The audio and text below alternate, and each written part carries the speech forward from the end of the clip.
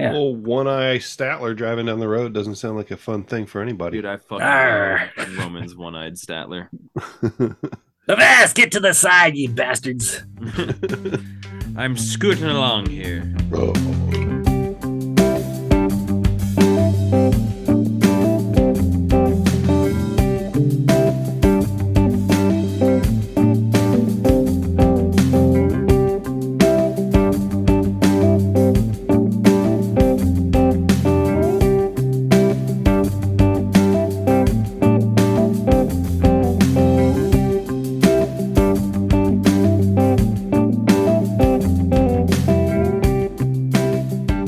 Welcome into the Comics Place Presents a Perfectly Acceptable Podcast, episode 302. It's a comic book podcast brought to you from the Comics Place in Bellingham, Washington, the cradle of nerd culture. We are three people who run a comic shop who like to do the gritty dance as often as we can, not just because I'm wearing a Justin Jefferson jersey, but because Django is a huge TikTok aficionado. Huge.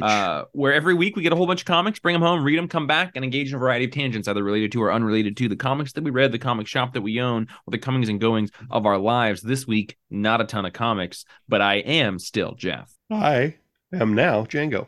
And you're sick. I am. You sound like shit. You sound like piss. Yeah. You are what you fuck. And I am the once and future Roman.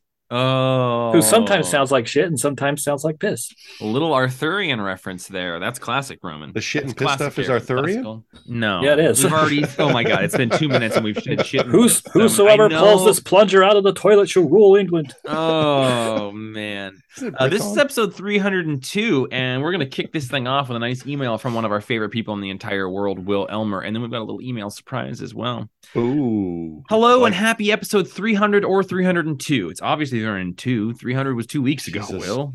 I'm sitting in the airport right now, traveling from vacation, getting ready to spend some more time reading, which I have been able to do a lot on this trip. I finished Criminal Deluxe Edition Volume 2, halfway through Volume 1 of Hickman's Fantastic Four Omnibus, and I am reading a non-picture novel, A Once Crowded Sky, by a young upcoming writer by the name of Tom King. This, of course, has left me wondering, what are some of your favorite non-graphic novels, regular-ass books that you have read that are written by high-profile comic book writers? Ooh, here's to 300 more. Turn up. Love you guys. Awesome, Will. That's a great question. I don't know if I've read any. Yeah, by high-profile comic writers. Any comic writer? How about? I've read some short stories by Joe Hill. Alan Moore. Never read an Alan Moore short. Roman. Well, so you didn't listen to the podcast last week, Django? I did. Well, did you? Oh, did you Roman's question where all of us talked about one book we'd like to make you read. Shit, I didn't know I was supposed to read those in the 2 days since I listened to the podcast. I'm really sorry. So you haven't done that. Okay, wow. Hey, everybody! Surprise! Django's a disappointment. Well, it wouldn't count anyway because the Alan Moore stories I was talking about, they're all short. Not Jerusalem. They're short stories that appeared in comic book form. Oh, I didn't realize that. I mean, some of them are based on Alan Moore prose stories, but most of them aren't. I feel like I read a prose novel by Alan Moore when I was reading the back matter for Providence. Or Watchmen. or From Hell. Yeah, I don't know if I've read any by... Roman, are you going to read that Grant Morrison book, Luna? Or Luda? I am. Okay. That's just haven't gone around to it. But yeah, I haven't... Even Alan Moore, I think I have Jerusalem and Voice of the Fire, but I still haven't read them. Oh wait, I read a couple of Warren Ellis books, like novels, years ago. So those would have to be my favorite. Okay, so since none of us can really answer this, Mine would be Super Gods, the Grant Morrison. Oh, you read that? Yeah, I did. Oh, nice. Okay, so since Roman and I can't answer this, and we can loop Jeff in on this too if he wants. But if you wouldn't mind making it included, I'd appreciate it. Yeah. Okay. So Jeff, get in here. Okay. I'm cradled. Yeah, that's what we do here. Which comic author would you like to read a prose novel from, Roman? Jonathan Hickman. Sure, probably. I'd like to try some Tom King or some Grant Morrison or Alan Moore. Even somebody who you aren't sure if they've written a prose novel. Me, I could read an Ed Brubaker novel, I'm sure. Oh my God. Yeah. That Good guy, pick. We can't let him write a novel because he'll never go back to comics. He'll TV. just write amazing novels and that'll be the end of it. Even Peter David, I haven't read any of his prose work. Yeah. Have either of you read anything by Neil Stephenson? I think I read he does the fake history stuff, right? I don't think so. He's like a sci-fi author. Yeah, didn't he do Snow Crash? He did Snow Crash. Yeah. He's like the favorite author of the iFanboy guys. Yeah, I have not. Okay. I thought he did historical fiction, but maybe I'm confusing him with somebody. I thought Snow Crash was historical fiction. That's like cyberpunk. No, I don't know what the fuck I'm talking about. If it's not comic writers, bud. I don't know. Dink. I've read a lot of Stephen King, but he's written comics. But he was a regular writer before he's a comic book writer. I thought his question was going to be, "What's your favorite non-comic book?" So can I ask you guys that? Probably Confederacy of Dunces, but maybe sometimes A Great Notion, and maybe The Princess Bride. Yeah, Princess Bride is excellent. That's so hard to narrow it down. I really love The Fan Man by William Kotzwinkle because it's just a crazy ass book. Say that last name again real slow. William. Thanks. Roman, I realized that I'm actually like way too interested in your answer for this question for a longer conversation than, but I realize I've never asked you that. And I am fascinated by the answer. So I would love to unpack that a little bit more later on. Sure. Unpack it like a plug. I'm going to say something like the oral history of SNL or... Of what? SNL, Saturday Night Live. Oh, okay. Yeah. Not Roman. It's probably in the last several years my favorite book I've read. But this is a comic podcast. That's why we get together. We do comic stuff. So let's get into this. This was a 5th week of comics if ever I've seen one. I had 3 books to pull this week, which is unheard of. Yes. And none of them were DC. Is that even possible? Am I forgetting one? Was there any DC this week, really? There's like a Lazarus Planet and not much else. There was like DC Power. There was some. That's interesting. I only read one DC book. What was it? Lazarus Planet. Okay. Yeah, it was a pretty interesting week of comics. 5th week, if ever there were one. I had like 2 or 3 comics. I scraped together a couple more to read. So this will probably be kind of a short hangout session with all you guys, which is cool because we do have an email from our friend Judd Morris, who no longer lives in town. I realized it got buried in my email and I wasn't able to find it for a while there. I'm very glad that I did. So Judd, thank you so much for that email. You can also send us emails to jeff@thecomicsplace.com. That'll get right to me, and we will answer them for our 300th episode here coming up. It's going to be a lot of fun. Please send us emails. If you're listening, I'm doing this early in the episode. Send us some questions. We want to have some fun for that day. There were like 4 DC books this week. Yeah, there were not many. Yeah. There were not many. And none of them were like high-profile series. I did read next week's Batman already, and I could talk about that, but I won't.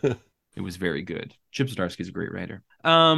But I think we should kick this week off by talking about Where Monsters Lie by store favorite Kyle Starks with art by Peter Kowalski, somebody I love their art. And it changes a bit from book to book, even though it's still very much his own art and no one else quite looks like him. But Kyle Starks, who wrote Rock Candy Mountain, Assassination, and most recently, I Hate This Place.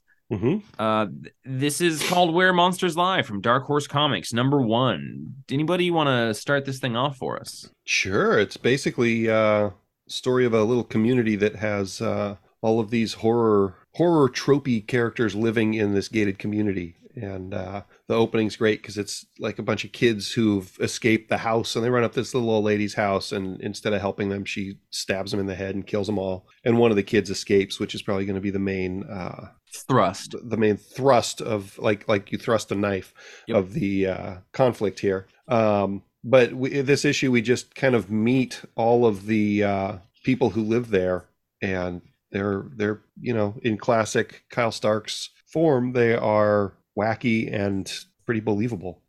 What was interesting is how little this felt like a Kyle Starks book to me. Oh, really? Except for the writing had the trappings. I would say that maybe this artist, Peter Kowalski, who I like a lot, they've been doing the Bloodborne comics lately. They did Sex with Joe Casey for a long time. Mm-hmm. Was where I first encountered them, a book I really like. Super different than that, yeah. Yeah, that's and awesome. it just doesn't. The art doesn't have the kind of cartoony feel that I associate with Kyle Starks at all, but the writing does. So it's interesting. And the character design does, I think. Yeah. Like the basic design of the character. Like the dude, Fuckmaster, who just has a little stuffed bear wrapped around his head and tattoos and no shirt. That's Kyle Starks. Yeah. Stamp. Stink. Rubbed all over it. Roman, what do you think of this book? It scared me. Did it actually? No, I loved it because I didn't realize what it was exactly what it was going to be. Just a gated community full of slashers and serial killers that we don't know why, who's funding this, and Well, it's like the old couple, right? And they like to have death sacrifices for something. Like they're like, we'll take care of all of you. You can live here as long as you bring us death sacrifices. Yeah, but we don't know like why that. Yeah, if this couple's rich or what the deal is. I do love that though, how the old couple brings in supplies and digs them like they're razor blade pits and that kind of stuff. Because what are you gonna do? Get a contractor to do that for you? Yeah, we'll do all of your death traps for you. But hey, puzzle master, puzzle maker, you're puzzle man. Your death traps are all very phallic these days. What's going on? You're not even making like there is clearly that Kyle Starks humor in it. I love the different types of kind of slasher serial killers here. Except the one guy, St. Julian, I don't know kind of what he's based on because I suspect it's a movie I didn't see. I forget which one he is. He's just the guy in the gray suit and receding hairline with long hair, and he's got a scar above his eye.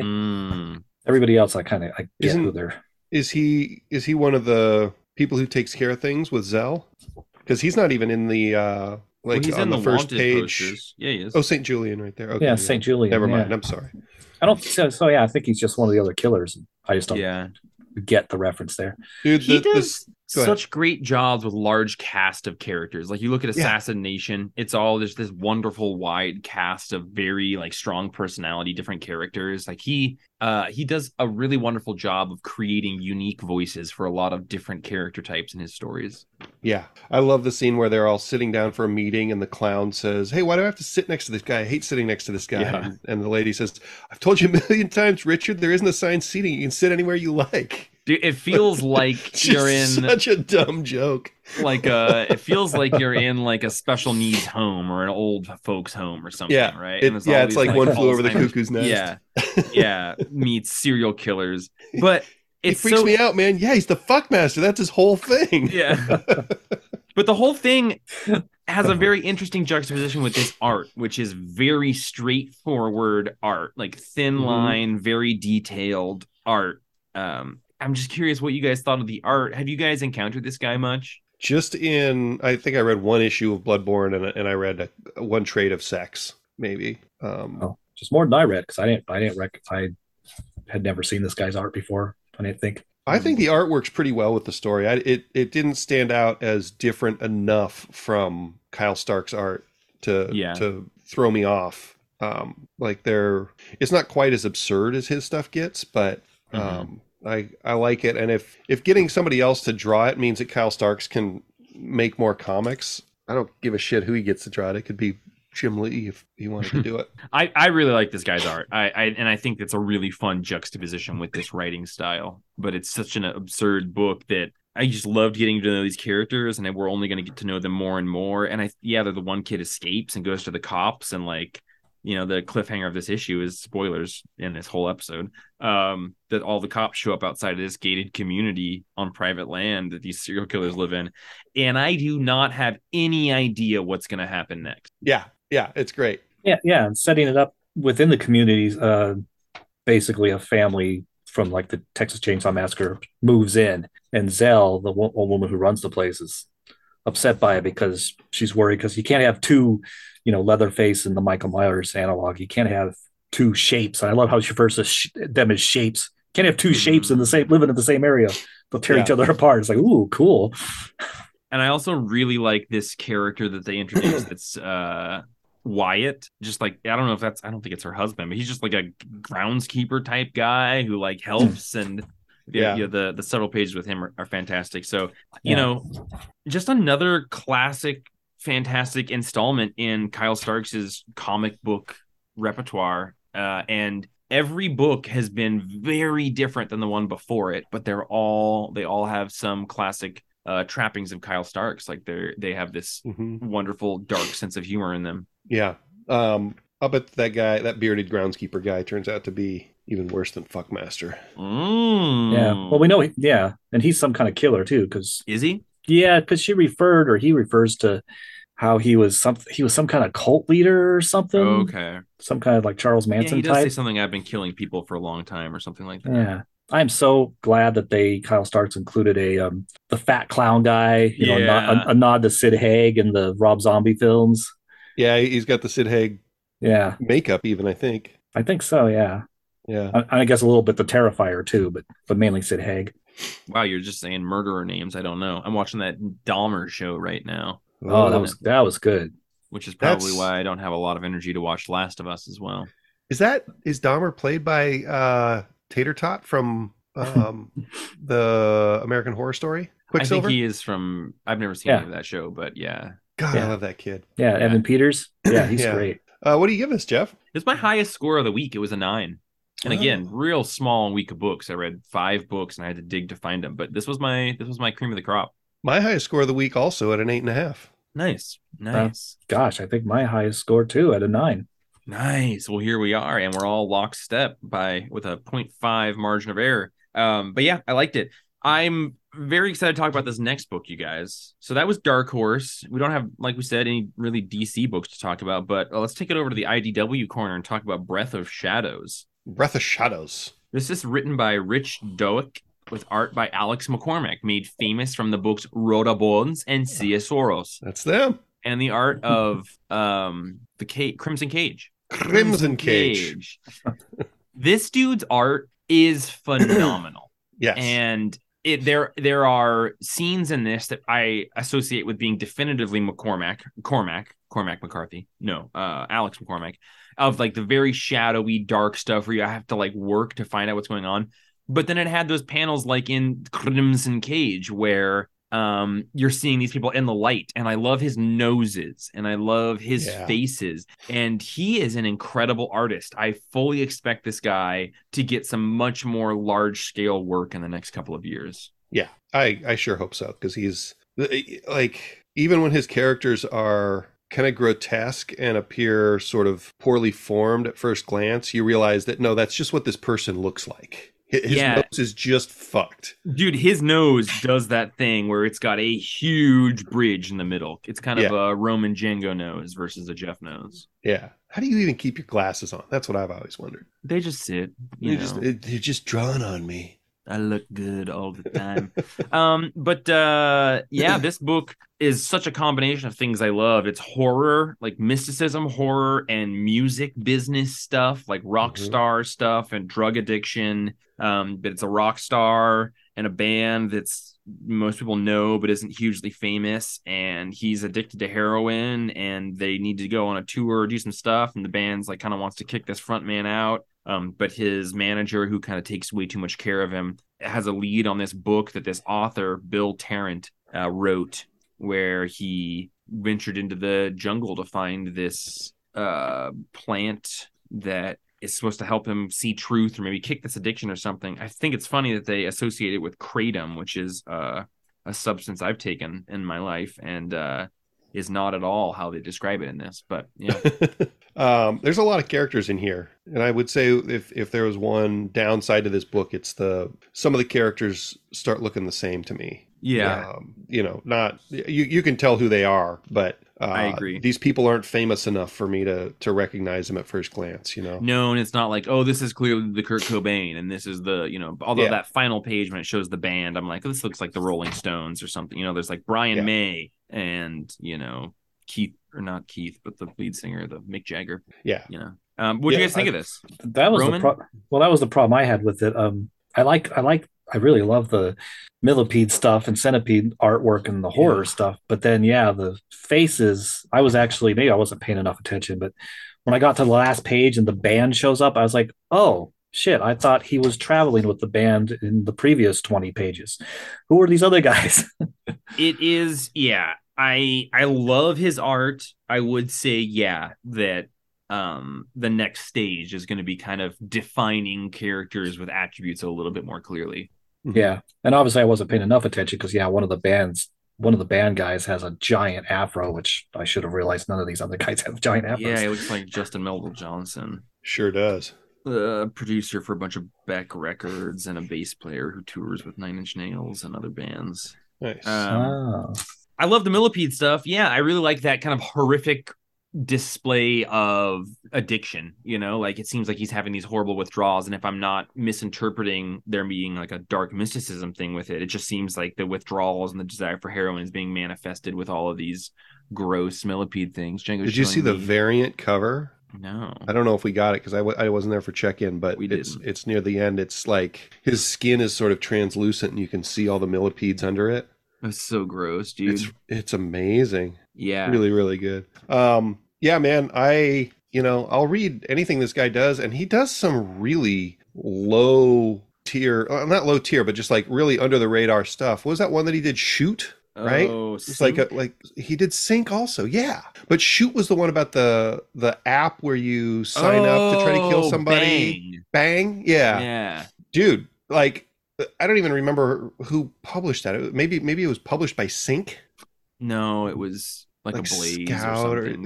It was a weird small thing. Some tiny thing, and it just something about his art really. It's a company that's not on FOC. Yeah. It's like Source Point or something like that. But yeah. But yeah, the point being, his name causes me to read books I would never read. Like I probably wouldn't have read this. I was very excited when the solicitations came out to order it because I was like, oh, it's like this artist we love with drug addiction stuff and horror and like rock bands. Well, those are all things I love, so I'm excited about this. Yeah. Well, I would give it. I'd give it an 8. I don't know about you guys. I went a little higher. I went 8.5. Ooh-wee. I'd give it a 7.5.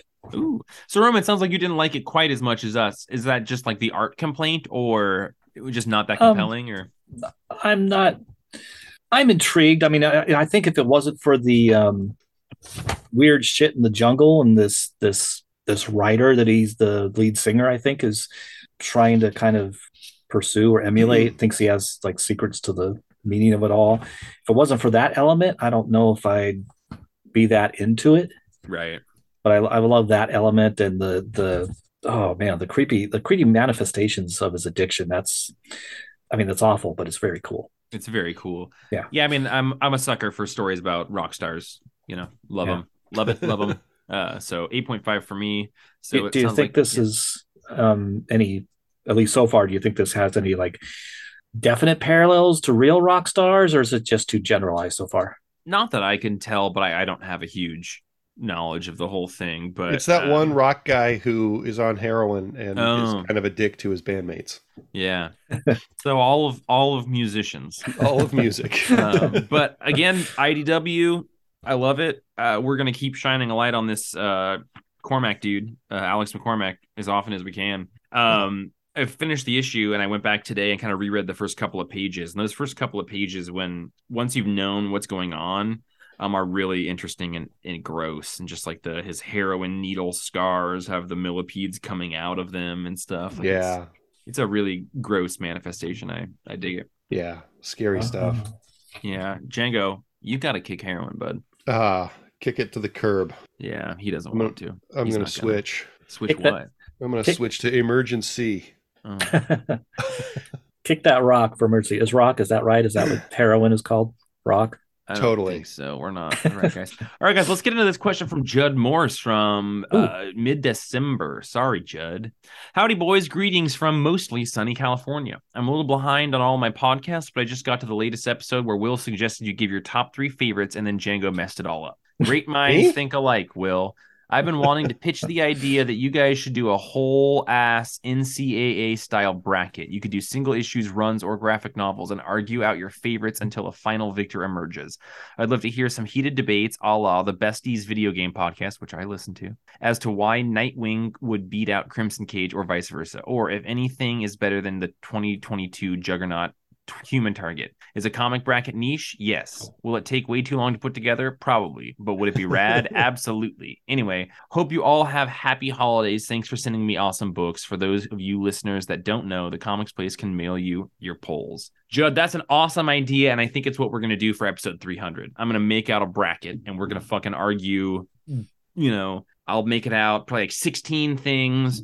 I think the big question is going to be, do we want to be creators? Do we want to be books? Like books of the last 2 years? Probably books. Man, if we're going to do books, like how many books have I given an 8? How can I decide which 8 is better than another 8? Are we going to have to go panel by panel? No, that's the point. You Go have to have a panel by panel conversation. and give... No, you have to have a conversation with somebody, Django, and you have to share opinions. And is there empathy involved? No, we know you well enough to not do that. We haven't involved empathy in anything that you're involved in a long time. Although last week's episode with Colette was very empathetic. So, take what you can get. Man, I was hoping to be on episode 300, but it sounds like it's going to be you boys and Colette. No, although it would be awesome to have Colette on. I think that we'll talk to Colette and see if we can get her on board, because we would love to have her.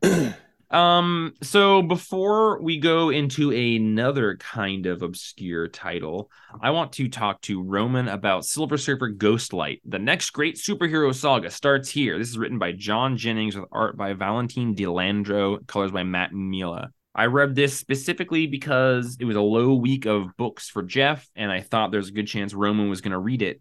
And the whole time I was reading it, I was like, is Ghostlight a character that existed? And by the end of this issue, I think, no. No, he wasn't. This is all totally brand new. Yep. Because the final page is like him being like, who dares to serve the final resting place of Al Harper, hero and trusted friend of the Silver Surfer. So this is a new guy. Okay, well, I should say Al Harper, no, that's not a new character, but Ghostlight is. Okay. Well, Roman, do you want to kick this conversation off as our resident Marvel historian and comic historian? Sure. It's very interesting because this is most of this issue. Silver Surfer doesn't appear. Right. It's the story of this family that's moved to a new town, and the daughter, I think the oldest daughter, is having trouble adjusting, and she misses her friends and all the usual stuff. And it just establishes who this family is. And I'm sorry, I forgot the main character's name, but her relationship with her grandmother and stuff. And at one point, her and her grandma are talking about, well, she's telling her grandma about this dream she keeps having where this person, she falls into the wood and he's glowing with this ghost light kind of thing. And she doesn't know who he is, none of that. And then has some stuff with her brother, and her brother go out exploring in the woods and find this kind of prepper style bunker out on the property they're living on, and some cool Kirby type guns. And they get into some stuff and accidentally set off a flare that the Silver Surfer sees up in space.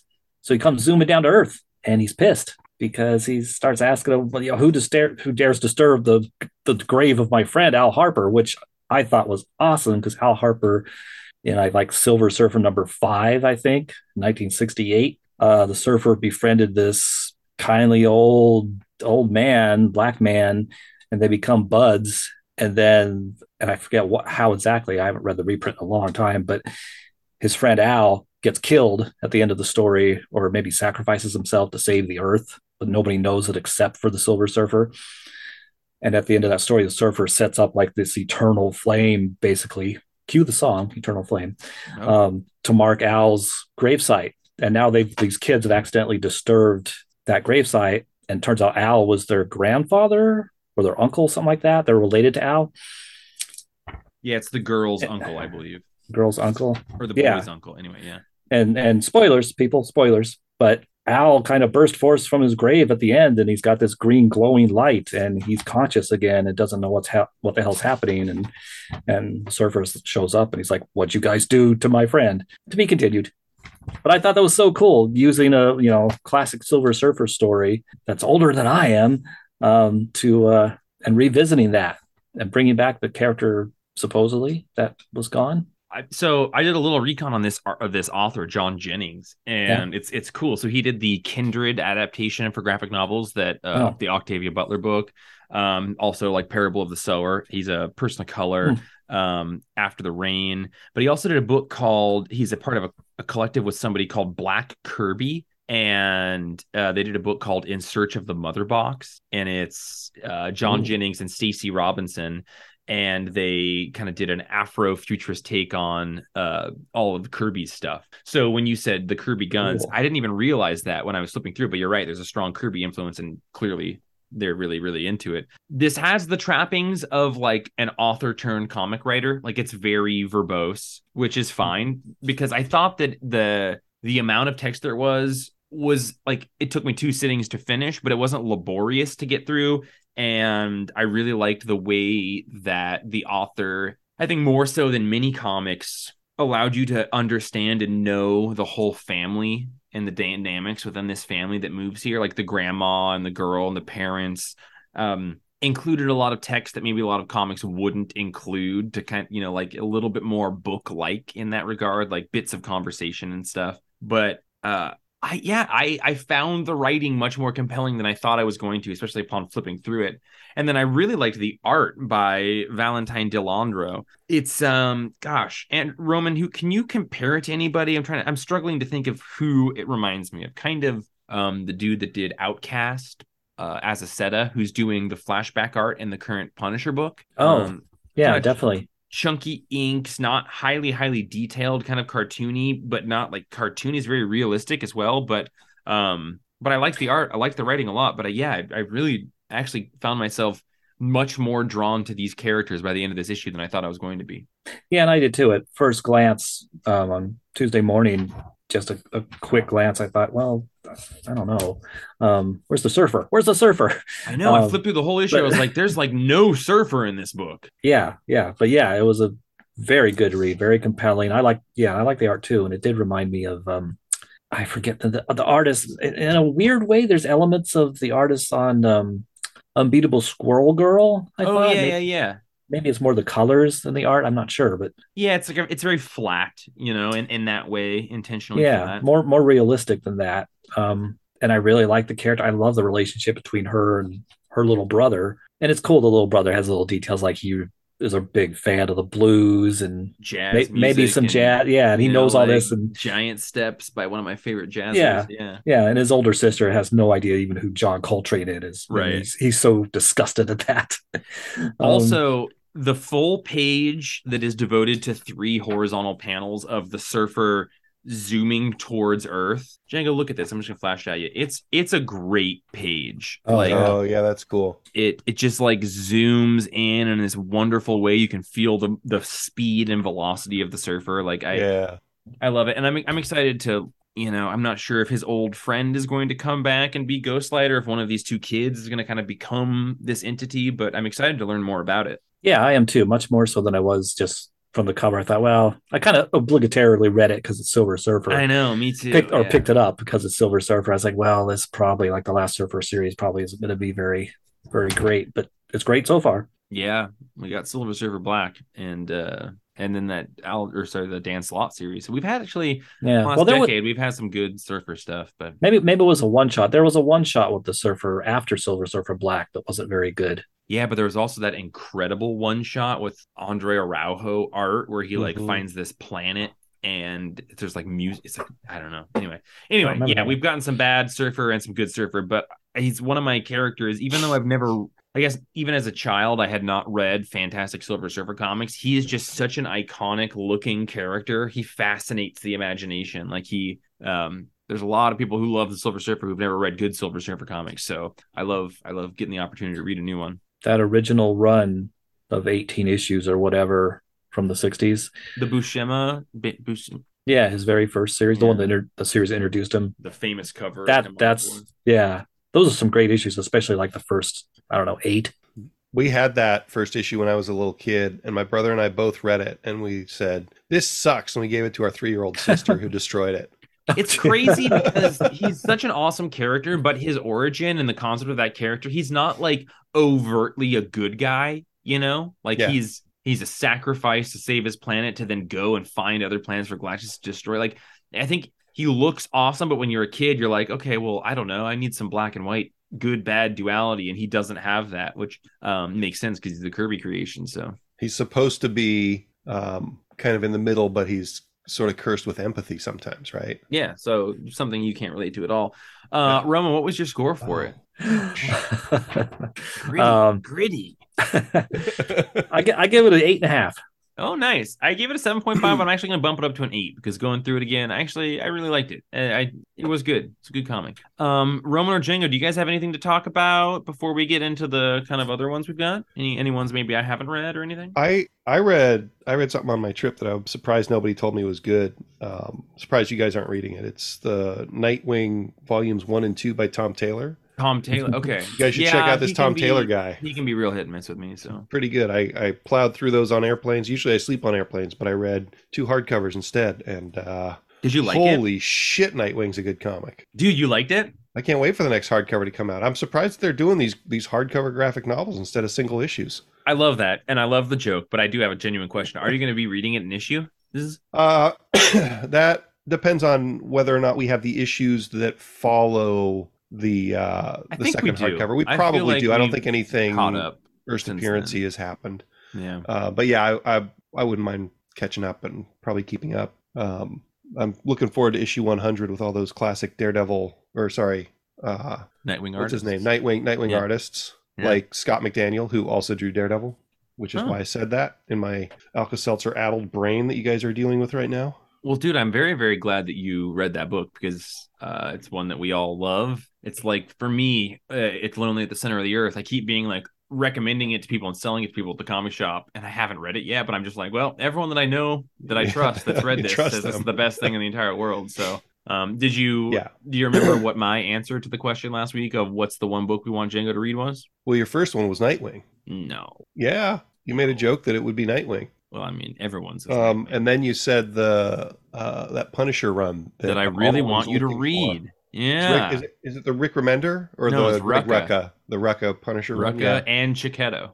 I don't know how we don't have those in the shop. I've never really seen them come through, and I've never seen collections either. Like we used to have a couple issues, and I think we sold them in the old store. But yeah, it confuses me that I haven't had any luck tracking those down. It's because it's really good. No one will get rid of it.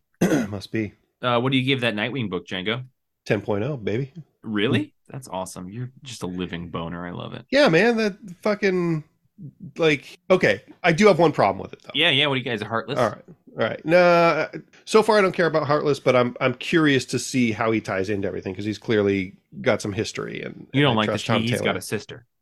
No, that didn't bother me. I thought it was kind of cheesy because also didn't Daredevil have a sister all of a sudden, or Spidey had a sister all of a sudden about the same time that issue came out, and I was kind of I wasn't super impressed with it, but I don't think I read the next issue, which kind of clarified that. But no, it was so at some point Dick has inherited all this money from Alfred, and he's using it to do good things on Alfred's behalf, and he says there are no good billionaires. Fucking Alfred was a billionaire, not doing anything with that fucking money. Why didn't he give Dick that money before he died? He thought he was the middleman, man. That's not his money. He was saying this is for other people. Well, yeah, but so why not give it to Dick to do something good with now? Yeah, you're right. That's a good point. But I do like that. Like clearly, a conceit Alfred of this. A bad guy. Alfred is a wonderful man.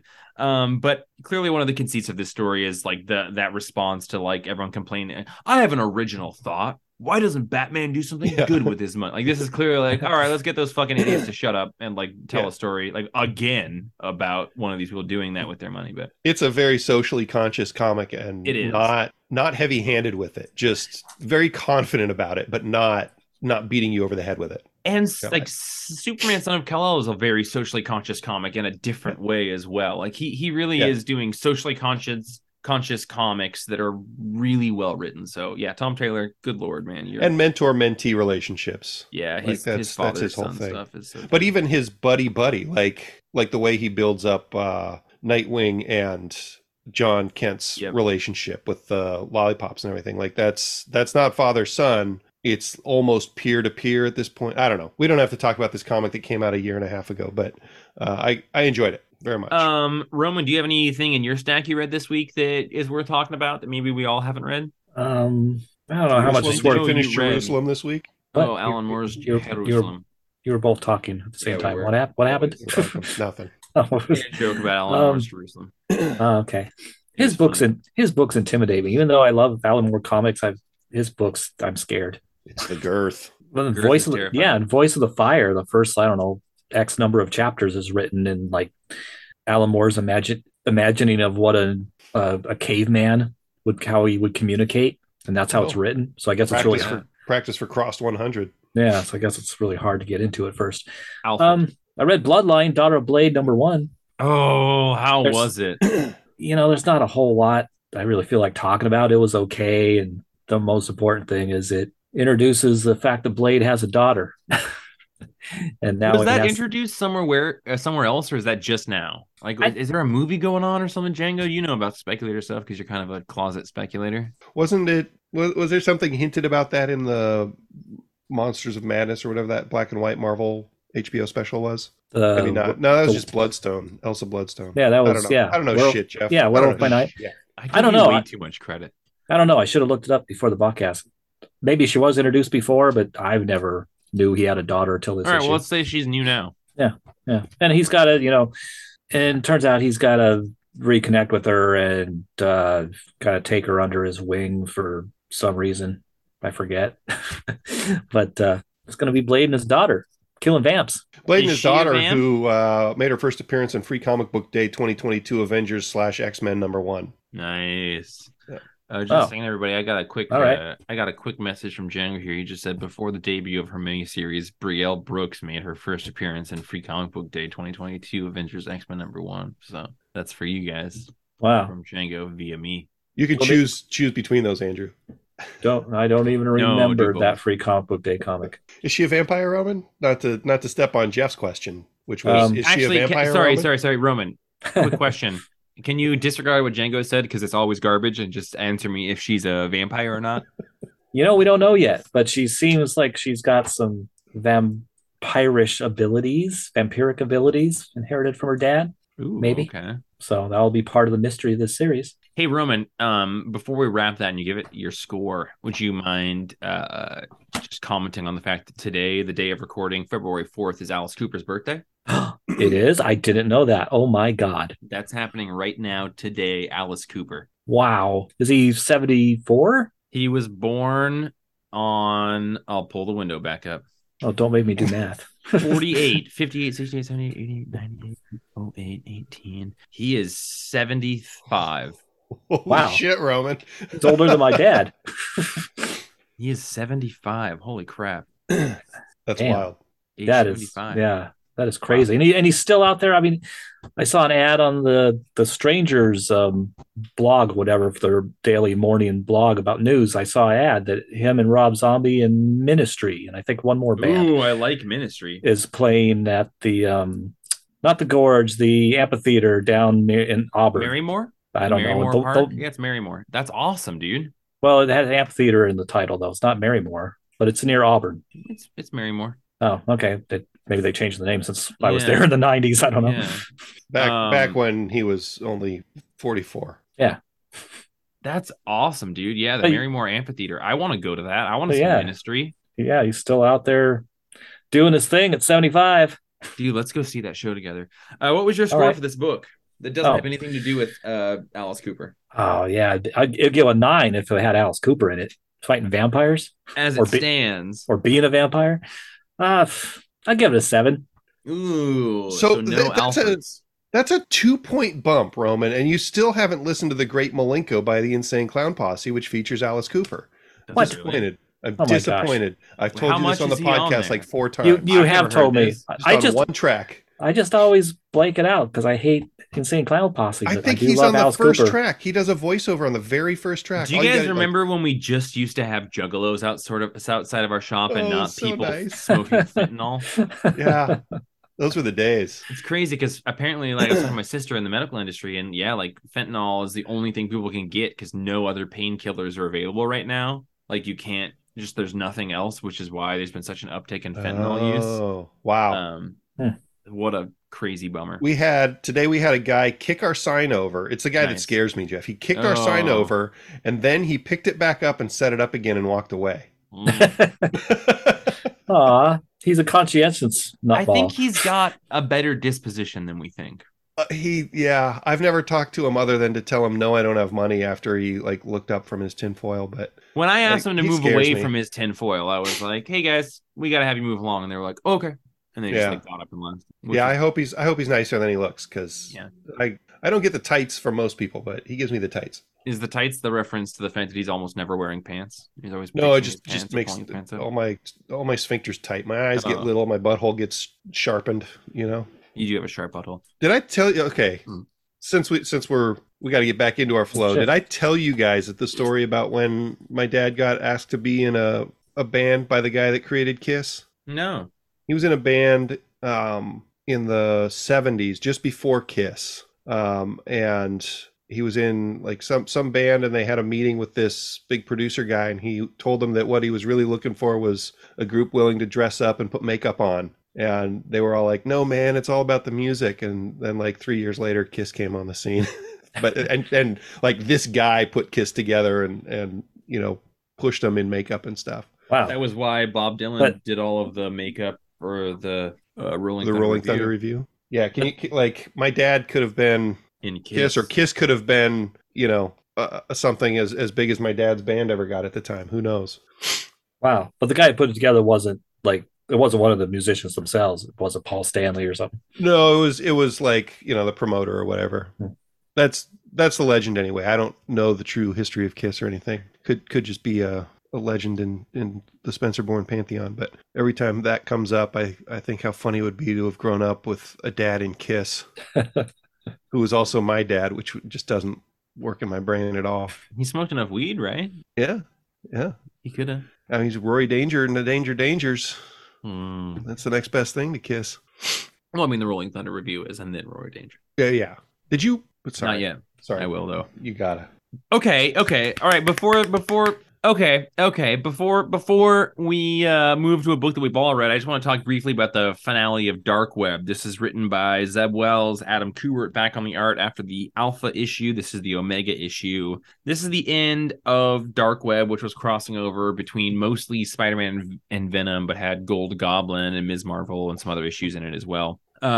We've got New York is still under siege from Limbo, Hell, and from Ben Reilly, who's now King Chasm, working with Madeline Pryor. So we've got the X-Men and Spider-Man fighting against him. And I thought the whole thing was kind of anticlimactic. And I was a little confused by just sort of the comedic nature with which all of the Limbo Hellions acted within. It was so much of this was almost a comedy. So the tone I thought was kind of all over the place. I do really like the Ben Reilly as a bad dude thing, but it seems like with the ending of this event, the main thing that's set up is that now Limbo has an embassy in New York, and on that final page with the embassy drawn in New York, it looks very much like a Tradd Moore drawing. But it Roman, what did you think? I guess anticlimactic is how I would boil the whole thing.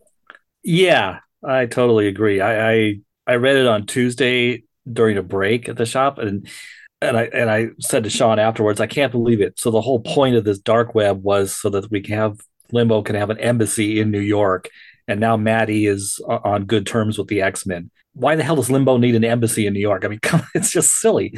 And it is. It's just silly. And I think this event would have been much better if it had been played more seriously. Because the comedic nature of this kind of hellish world that we were spun into for a day in New York, just, I think, belittled all of the drama and, stress of the situation. It was like, oh, we got this funny mailbox that's talking. That said, they were cute, like I love that the final thing was this cute joke about the mailbox still wanting mail. But yeah, and I actually would like if whatever the demon is, that the big goofy demon in a Spider-Man outfit, that's his name. His name is Parker backwards. Rap. Yeah.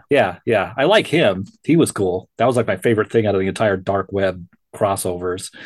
But yeah, and I thought it was a little too perfunctory how all of a sudden, after all these decades, that Madeline's been mad at the X-Men. Right. Her and Jean Grey have a talk over a few pages, and all's forgiven, and they're buds now. It's like, what? And I think that we belittled Ben Reilly in this series because they made him really evil for a little bit, and I really liked that. But then it was all comedic jokes about bad guys, and he's a bad guy, and it's all goofy. And I think they had an opportunity to make a really serious change to that character. Yeah, they really could have, and really played up on the evil Peter Parker. But it kind of did. That occurs to me now. It kind of did feel like Spider-Man 3 with evil Peter dancing down the sidewalk. Yeah. And now Ben Reilly is he's trapped in Limbo now and being punished until the next time they drag him out for some other crossover. Right. And I would have much preferred if they made him an actually menacing villain. because now he's just kind of relegated to this gray zone of this character. Yeah. So I wasn't very impressed with the end of it. The art wasn't spectacular either, which I was hoping it was going to be, because Andy Kubert doing the second half of this thing, and could have been much shorter. Felt a little like a cash grab. I gave it a 7.0. Yeah, I would agree with that. 7. Yeah, sure. Yeah. Weird thing. Yeah. I might even go as low as 6.5.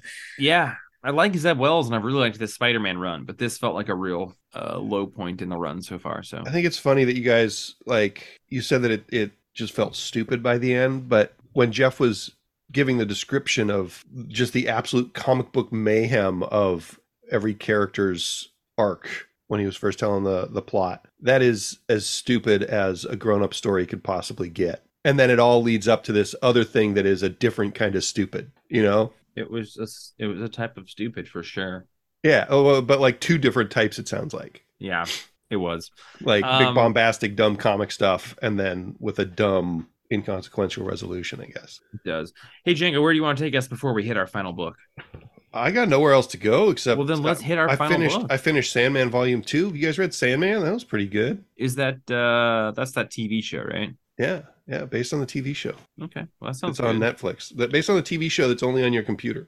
Okay, I'm into that. Well, you guys want to talk about Blood Tree from Image Comics, from the Mad Ghost imprint of Image? I'm still unclear about what this Mad Ghost imprint is. Why don't you guys talk about this, and I'll see if I can find a little bit about it. Yeah, so this is Peter J. Tomasi writing it, and Maxim Simic doing the art. And it's just kind of a procedural detective story so far about like people with angel wings sewn onto their bodies falling or being thrown from great heights, and this bummed out detective trying to solve the mystery and finding the same note, blood begets blood, at each crime scene. The art is really interesting. I think it's really good. It's got kind of a Kyle Starks vibe to me, and but with kind of more visceral violence. I'm happy to see Peter Tomasi doing something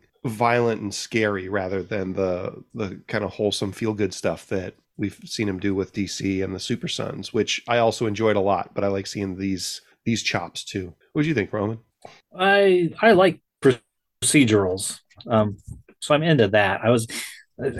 I like the art fine. I mean, I wish it was a little, I don't know, less. It's a little too cartoony for me, and that always pulls me out of a serious book. Because this is a very serious book, and there's something weird going on with these people that have, with angel wings. So I'm curious about the mystery. It's funny because flipping through this, I mean, I only read this within the last few days, and I'd forgotten a bunch of this already. So I don't know what that says about either my brain or the comic. I don't know. I'm refreshing my memory as we go. I don't have a ton of information about what Mad Ghost imprint is. I guess the big question I want answered is this all a shared universe, or are they very separate things? Because we have Geiger so far, then we have Junkyard Joe, and then this is the third book with the Mad Ghost imprint. And it seems like it's a totally different universe than the Junkyard Joe Geiger stuff. It doesn't seem related to me either. And the Geiger and Junkyard Joe seem so tangentially related. I do like the idea of Jeff Johns kind of creatively having an oversight of a corner of comics, because I did think that this was a high caliber comic. I didn't necessarily love it, but I thought the art was really good. Actually, Roman, I would kind of put it in that Paul Azaceta kind of Silver Surfer artist corner, but then with like a hint of like Rob Guillory, which I think adds to that cartoonish effect that you were talking about, because it is cartoonishy, but then has this like chunky, inky thing going on. It's kind of heavy lines, but some nice stuff. The shot of like the police officer handing his card where it breaks the panel gutter, and like really it has some Kirby influence there. I did like the murder mystery stuff. I like the idea of these angels falling from the sky. Like, are they suicides? Are they murders? Are they actual angels? And then like we get a thing in the middle here where it kind of shows that no, it is a murderer doing this. I think it has that same complaint, even more so than Breath of Shadows, in that I think that it struggled with the character's art looking pretty similar. Like I was like, the murderer scene that we get to see him looks a lot like our main character, and then we know it's not our main character. Like, not super versatile character designs, but I did like it. It's like a David Fincher meets the Departed type vibe. Yeah. I did like it. I will read the next one, but yeah, and I do like Tomasi, and I think that your point is very well made, Django. Like, he's been doing a lot of DC stuff. He did a Batman and Robin run I love, and he did the Superman run where they went on like the family vacation and did a lot of fun stuff that was really good. Yeah. Super Sons as well, and then this is incredibly different than that. But I did think it was a good comic. I did like the art, and I liked the mystery of it. But by the end of it, like, I think that the end of this issue was very ambiguous, right? Like, we got this cop who's got a wife and a child. I really liked the relationship that was explored with the wife and the husband. I thought that was well developed, and I really cared for both of them. They have this kid who keeps having fish die. And the kind of the cliffhanger is that, like, he's burying another fish. Yeah. And it seems like it means more than I was able to understand it to make. If there was one weak part in the scripting, I didn't believe that kid was any specific age. He seemed to kind of bounce between ages in the art and in his dialogue. Like, what 6-year-old goes and buries fish in the backyard at 1 a.m. or whatever? Yeah. And also looks like that or talks like, usually he's really good at nailing kids' dialogue and attitudes. And this one just didn't quite work for me. Yeah. And I think that speaks kind of the ambiguity of the art. So yeah. I would agree there. I personally gave this one 8.0. I did like it a pretty good amount. 8 for me also. I'd give it a 7.5. Hell yeah, pretty lockstep. Well, before we get out of here, everybody, is there anything else we need to cover? I got nothing else. No, I mean, you're sick. You've been a husk. I'm embarrassed. My brain's leaking out of my ears. I'm Roman, surprised it took me being sick for you to get there, bud. No, you're my buddy. Roman, anything? Jeff, no, I'm afraid I don't have anything now. Well, in that case, let's get out of here and get pumped up for our big 300th episode next week. What do you think? Yeah, next week, guaranteed. If you send us an email, please do. jeff@thecomicspace.com. You could send us 100. You could send us 200. It won't be too many. We would love to have as many as you can possibly give us. So if you sent us one, send us another. If you haven't sent us one and you're at this point in the podcast, I fully expect you to do that. If I hear that you listen to this podcast and you didn't send us an email, buddy, you're in trouble. Big tisk. It's a big tisk. Jeng, I'm so glad to have you back. And then, I think next week we'll try and get Colette on here because that would be just the best thing because she's a teddy bear of a human being. Thanks for hanging out with us. I love you guys. I'm Jeff. I'm Django. I'm Roman. What were you wondering, Roman? What were you wondering? I'm sick today. I can't wonder shit. What's your favorite nonfiction book that you've ever read? Nonfiction. Oh, wow. Not by Hop on Pop. Come on. He does love that book. He does love That's that a great book. It's great. Such a simple lesson. Oh, do boy. or don't hop on Poppy. Yeah. The eternal question. Nonfiction. Well, right now, I'm going to just default. It's not my favorite, but now I forgot the title. It's an upcoming movie with Brad Pitt and all these guys about the formation of the FBI. It was tied into the Bullet Train. Indigenous people getting riches because they were on oil land back in the 1920s. But then, of course, the U.S. government was like, fuck you. That's ours now. What is that? It's the movie coming up, and it was a big, popular, best-selling history book. It was really well written. Really good. With Brad Pitt in it? Killers of the Flower Moon. Oh, that sounds good. Yeah. It's really good. It's very impressive. I'm going to default to my SNL audio history and maybe the Bob Dylan Chronicles, or I don't know, the one by our guy Mark Lanigan. Yeah, like great. I don't read a lot of nonfiction. The only one I can think of is the Mark Lanigan book. All I read at this point, this actual book, is nonfiction. So, all right, boys, I gotta go. I'm losing my shit here. Django's a mess. All right, we'll see you all next time. Thank you, and we're excited for episode 300. Thank you for joining us for episode 302. See you next week. Bye. Ew, I hate that thing that everyone does now, where they say bye like that. I hate that. Bye.